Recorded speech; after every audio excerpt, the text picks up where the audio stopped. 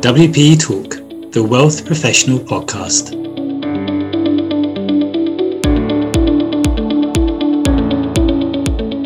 Only 25% of working Canadians are very confident in their retirement income. Are your clients confident that they'll have enough? Retirement income insights, solutions, and expertise for the new retirement reality from Mackenzie Investments.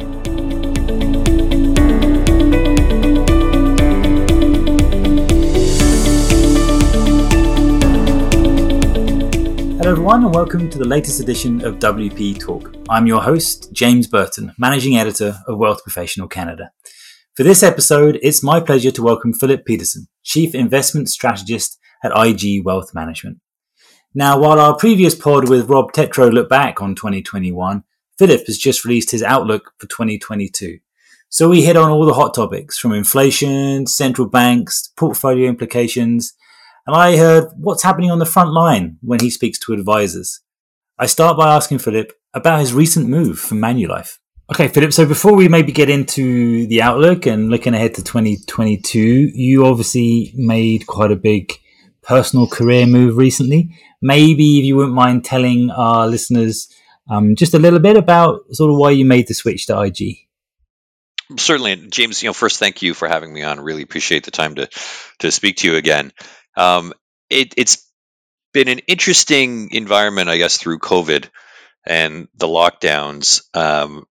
And it's funny, you hear the phrase, the great resignation, where so many individuals have changed jobs, not perhaps because they any reason with their employer, but I think there are just opportunities that came about and people were just so tired of working from home that any change was a good change. That wasn't necessarily the case for me, to be honest with you. It was just the situation that IG and I started speaking a while ago. And this is a company I've known Investors Group in its former iteration or branding for many, many years. You couldn't be in this business without knowing who IG was. And their reputation as a leader in financial planning was something that I was really excited to be a part of. Now, what I bring to the table is the investment strategy side of things, but investment strategy is part of the whole financial plan. And so just the opportunity to work with what I considered to be a leader in Canadian wealth management, a company that I've followed for years, a couple individuals that I know very closely at the company as well. So I had an opportunity to work with some people again. That was really it. That was the draw. And it's been fantastic, I have to say. And we mentioned off-air, transitioning into a new company during the virtual remote way of working. How's that been? I mean, you've probably seen barely 2-3 people face to face. It's been really interesting, I have to say. First, I think that IG Wealth did a fantastic job in introducing me to everyone in the company. Even though it was virtual, you still had an opportunity to talk to people, to get to know them on a personal level, to understand the business. So while it hasn't been in the flesh, it's been over a screen. It's been good. It's been surprisingly, you get to know people quickly, even if it's only virtually, and so it's been very welcoming. This is the culture has been fantastic to be a part of. But it has been, as you said, it has been a little bit different from face-to-face meetings. Maybe you grab a coffee, grab lunch. Hasn't been any of that, but that I look forward to in the coming months. Excellent. Well, I wish you the best of luck in your new role, Philip. This I would guess then is your first outlook for your new employer. There's as always, there's a lot of questions. There's a lot of things that people want to know about, seeking guidance heading into the new year. So many balls in the air, given us emerging hopefully from the pandemic. But I'm going to dive in on maybe arguably the hottest topic, and that's inflation. How does that inflation piece play into how you see 2022? Well, I think inflation is one of the key themes about 2022. It's going to force a lot of decisions, in particular with central banks, Bank of Canada or the Federal Reserve in the United States. It's really going to force them to think about their policy, their monetary policy going forward, because the transitory inflation narrative that they had been clinging to at least through the first half of the year, now it seems that even Jay Powell at the Federal Reserve is saying we should probably put that term to rest. They're acknowledging that inflation is going to be a little bit more persistent, that it's trending, I would suggest, well above what they thought when they set out the policy saying we're comfortable with inflation trending higher for a period of time. I don't think they meant 4, 5, 6% that we've seen over the past number of months, but that's the reality that we're in. So I think one of the overriding themes for 2022 is inflation that is going to be more persistent, and we know now not transitory. At what level it sets in is still up for debate. Is it 2.5%, 3.5%, or higher than that? Not sure. I'm leaning a little bit more towards 3.5%, at least through the first half of the year, and then we'll see in the back half of the year if the economic forces are enough to keep inflation at that level or higher. But it's going to trigger a change in central bank policy, an acceleration of rate normalization, an acceleration of bond purchase tapering that the market is only just getting ready for now. So that's an interesting one, right? Because interest rates, they're always top of the sort of fear list, if you like, in terms of how advisors look ahead and what they factor in. Are enough people ready or understanding that that schedule is likely to be moved up now, given that inflation scenario you've described? I think it's becoming more of a reality. I think there's been this hesitancy, and it's the old adage, don't fight the Fed. So if the Fed was saying transitory, there were so many individuals out there, so many investors that were just willing to accept the Fed's posture on it and say, well, if the Fed says it's transitory, it must be transitory. We know now that that's not the case. Investors are going to have to rethink their approach to interest rates over the course of the next year, because as you said, interest rates are one of the key elements to investing overall, not only to fixed income but also to equities. The prevailing inflation and interest rate environment rolls into valuations, and how to value growth in companies on a go forward basis. That growth that you might have priced in, say 6 months ago, might not be worth quite as much in a higher inflation, higher interest rate environment. So you can see impacts to valuation, you can see impact to growth, you can see impact to margins as a result of higher interest rates, and obviously you can see impacts to the value of bonds. So I don't want to set the stage to say that 2022 is going to be a disappointing year or a challenging year, but these are nuances that we often have to consider, and it will have an impact on asset allocation over the course of the next year. Yeah. Yeah, you mentioned, setting the stage. You're not going to set the stage for a disappointing year. But one of the recurring stories that's certainly featured in Wealth Professional and elsewhere is that, maybe advisors need to speak to clients about just sort of calming expectations in terms of returns for 2022. That, that these good times we've had since, at least in the markets anyway, since March 2020, they can't go on forever. Is that something that you think advisors should be wary of at the turn of the year? Yes, I think setting expectations is very important. We've been spoiled. When I look at the data, it was a 23-day bear market from February 19th to March 23rd. Then we saw a 103-day recovery, which was pretty phenomenal. I mean, that's not typical following a bear market. Not that this was a normal bear market. It was quite exceptional. And then the market just continued to trend higher from there. We haven't had a correction of, the typical definition of a correction being a drop of more than 10%. We haven't had that since the bear market in March of 2020. So the market's really been moving only one way since then. It's benefited investors. I think anyone that has been in the market during that period has done quite well. And we can be spoiled to that result. And we can think that, oh, well, why couldn't the markets keep going up another 20% in 2022? But as you point out, I think it's unlikely that we can see returns that strong. And there are a number of reasons why. Again, not saying that we're due for a negative return in 2022. That's not my base case. My base case is going to look somewhat more average, or slightly below. We're looking in the mid to upper single digits for return in equities for 2022. Let's use the S&P 500 as our benchmark. And the TSX, I think, will be closely in line with that. But the reasons for that are a couple. One, we're entering a transition in the market cycle where you get a handoff in the driver of performance from valuation to earnings growth. Now, we saw that already this year.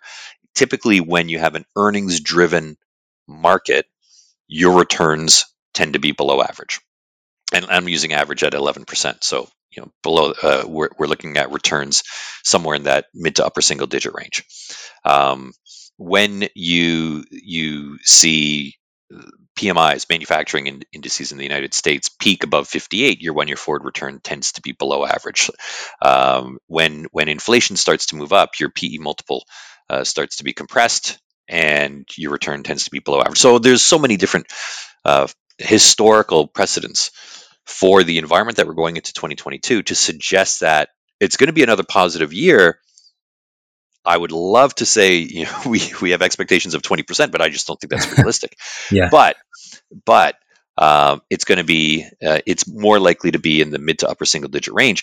The good news is what typically drives negative markets, which is recessions. We don't see any evidence, any meaningful evidence of a recession coming inside of the next 12 to perhaps 24 months. Okay. And you mentioned there, you alluded earlier to asset allocation. I wondered, what do you say to advisors who they're obviously digesting a lot of this information? I mean, how do you prepare for the scenarios that you've sort of laid out? Well, the good news is even if the markets are up, say 5, 6, or 7%, that's still a bull market, right? That's something that we shouldn't discount.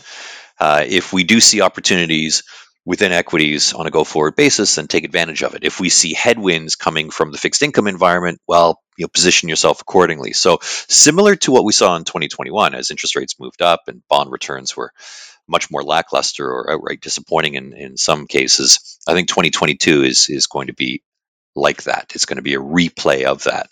As the Fed starts to acknowledge inflation and act against it, raising rates and raising expectations of further rate increases to come, then I think bond returns are going to remain mediocre, even if you see equity returns in the again mid-single digit range.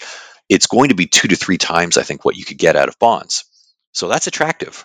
Yeah. On the upside, it's attractive upside.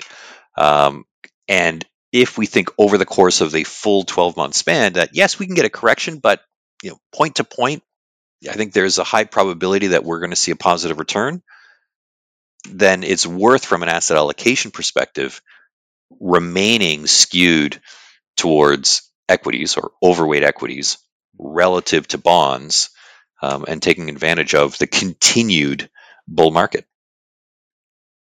So I've got some other sort of topic areas I want to ask you about, Philip, but maybe you're on the front line speaking to advisors, and you're obviously in the industry there. What are you hearing in terms of the concerns amongst advisors? What questions are you being asked the most about with regards to 2022? Well, inflation is one, and we've talked about that. And a lot of investors many investors actually do remember inflation in the late 70s and early 80s. And so the question immediately is, well, how do we protect ourselves against inflation? And one of the easy ways to do that is, well, minimize the amount of cash that you're holding. Inflation is just evil to cash. You just are going to lose purchasing power at a very, very quick pace. So equities actually are a good inflation hedge, and there are other asset classes that you can own, alternatives, precious metals, so on, to act as a hedge against inflation. Not that I think we're going to have runaway inflation at all. I think inflation is going to remain, I think reasonable. Again, if it's 3.5%, I think that's manageable inflation. The other question that a lot of clients have been asking about is actually cryptocurrencies. and what role do they have within a portfolio? And that's one, I'll be honest with you, James, I don't know uh, fully. I don't have the answer for that. I think we're still learning a lot about Bitcoin and other cryptocurrencies out there. To For me to offer any advice in terms of what position it should hold in a portfolio is a tricky one, because I tend to look at investments as a vehicle that generates an income, whether that be a dividend, whether it be earnings, whether it be interest, whether it be rental income, whatever it might be. And I struggle to see the income potential out of crypto.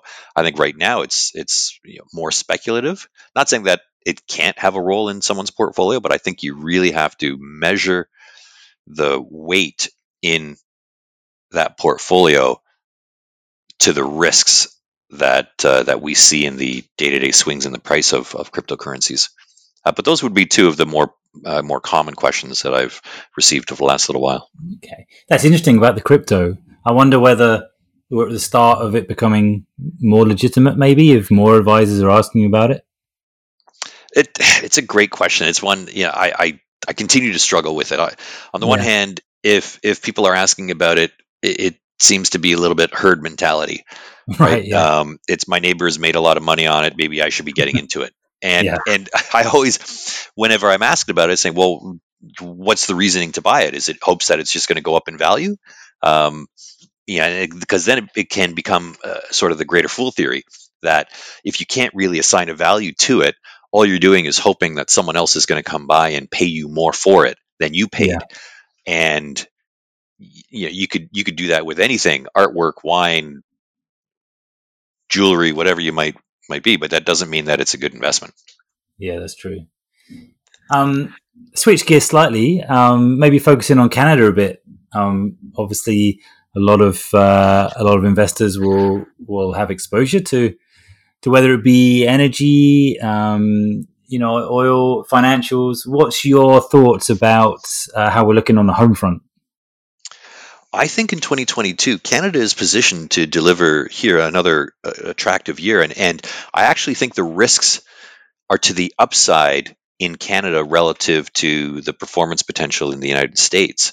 And the reason being, it's interesting when you mention energy and financials; those have been two sectors that have driven performance for the TSX in 2021. Obviously, oil prices moving up from, I think it was in the mid 40s, to currently they're just hovering below $70 a barrel, but did reach a high of mid 80s, and I think can get back there. So oil has been one strong factor to the TSX. When oil prices are up significantly year over year, the TSX tends to do well. And then financials, obviously being 32% of our benchmark, you need financials to do well to have a strong performing index. And this has been a good environment for the banks in Canada as interest rates have started to nudge higher, as the economy has rebounded. The banks have done quite well.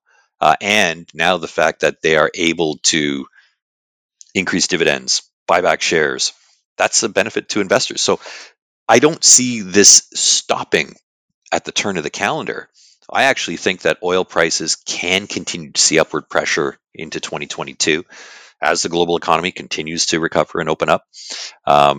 It wouldn't surprise me to see oil prices perhaps getting closer to $100. That's not my base case. I have a very wide range. I've learned, James, over the years that oil is notoriously difficult to forecast. Right. So a good range is a good starting point. Yeah. So my range is 70 to 110. But again, I think the risk is more to the upside than to the downside. Yeah. So that bodes well. When oil prices are up year over year, the TSX does well. When we look at the financials, if I see an interest rate environment in 2022 where rates are higher, the Bank of Canada is increasing interest rates, and the yield curve perhaps steepens, well, this is good for the banks. In a strong economic environment where loan growth is attractive, net interest margins are widening out, and the banks are increasing dividends. These two sectors that have been kind of the darlings of the TSX in 2021, I think can repeat in 2022. Now, I'm always hesitant to say that, so because the top two sectors or two of the top sectors in one year don't often repeat in the next year. But again, I don't think this stops December 31st. I think these trends are a little bit more longer lasting. So as we're chatting, the ink is barely dry on your outlook, and yet we are also faced with the possibility of another variant. I just want to touch on sort of geopolitical risks and maybe the pandemic that continues to kind of hover over us. I mean, what's your thoughts first, I guess, on the variant and the prospect of that derailing the economic recovery? It's always a risk, and I'll throw in the standard disclaimer: I am not a medical professional, nor do I play one on TV. But it's a risk that we have to consider in terms of the economic ramifications. What if economies have to lock down again?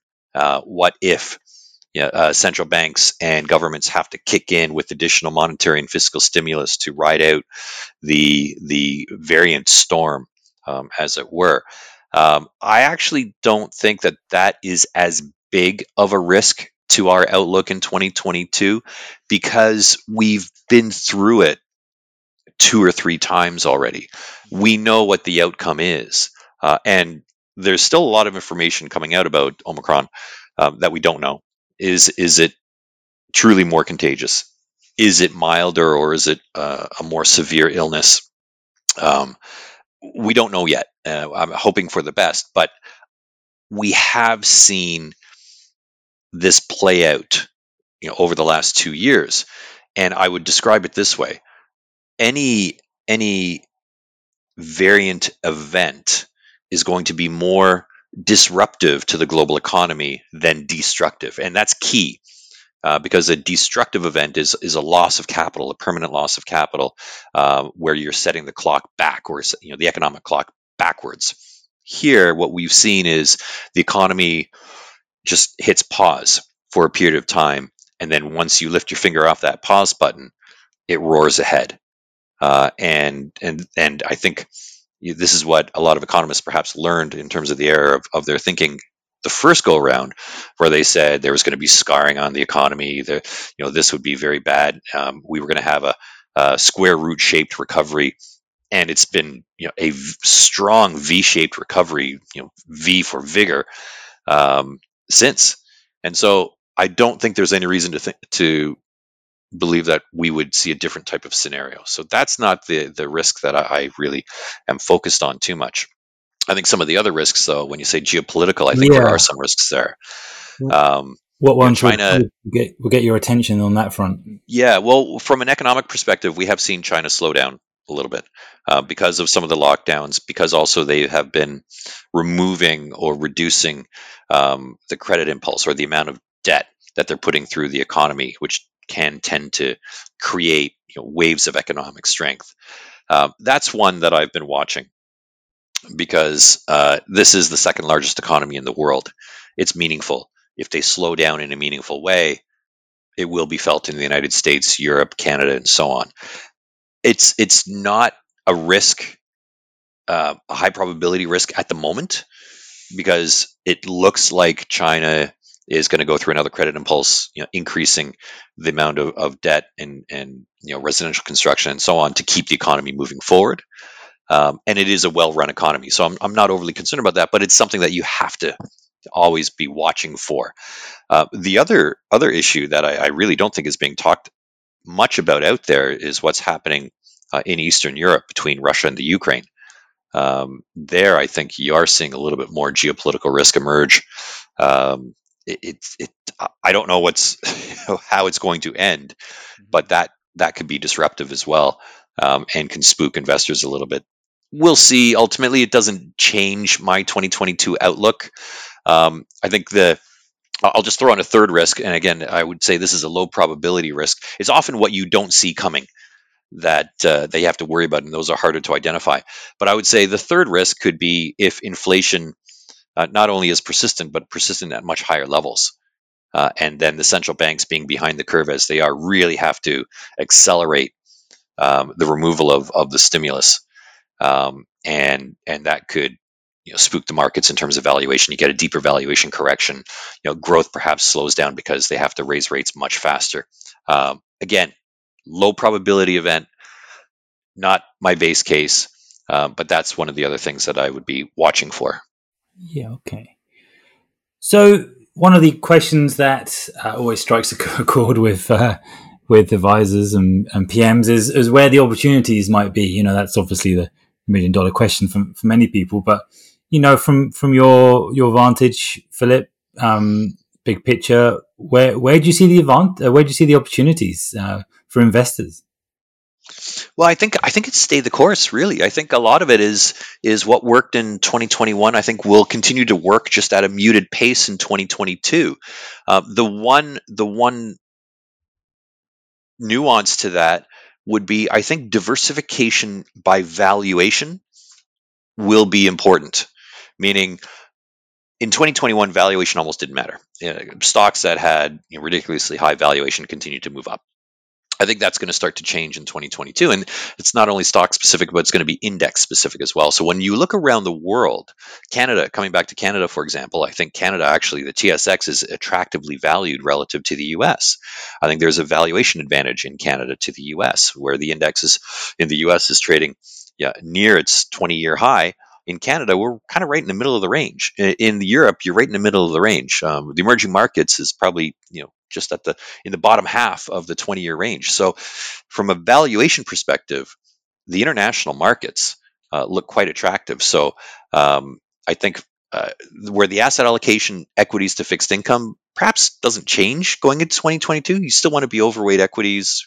Not too overweight, but overweight equities as we were in 2021. But making sure that you're diversified geographically, owning the emerging markets, owning international developed markets, owning Canada, I think will serve investors well next year. Terrific. All right, Philip. Well, we've covered the main sort of areas there. Is anything else that you think we might have missed or I didn't ask you about? Well, I think the one thing that we always have to pay attention to would be volatility. Right. And we talked about it at the beginning, saying really since March 23rd of 2020, the market has pretty much been in one direction, and it's been up. Not only did we recover back to the prior high in February of 2020, but we've surpassed that by over 40%. That's been a really, really good market. So obviously people start to think about volatility. Well, could we see a correction? Is the market too high?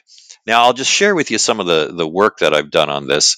The interesting thing is that when markets are up strongly, and by strongly I mean more than 20%, you actually have a lower probability. And I'm using the S&P 500, and this data goes back to 1927.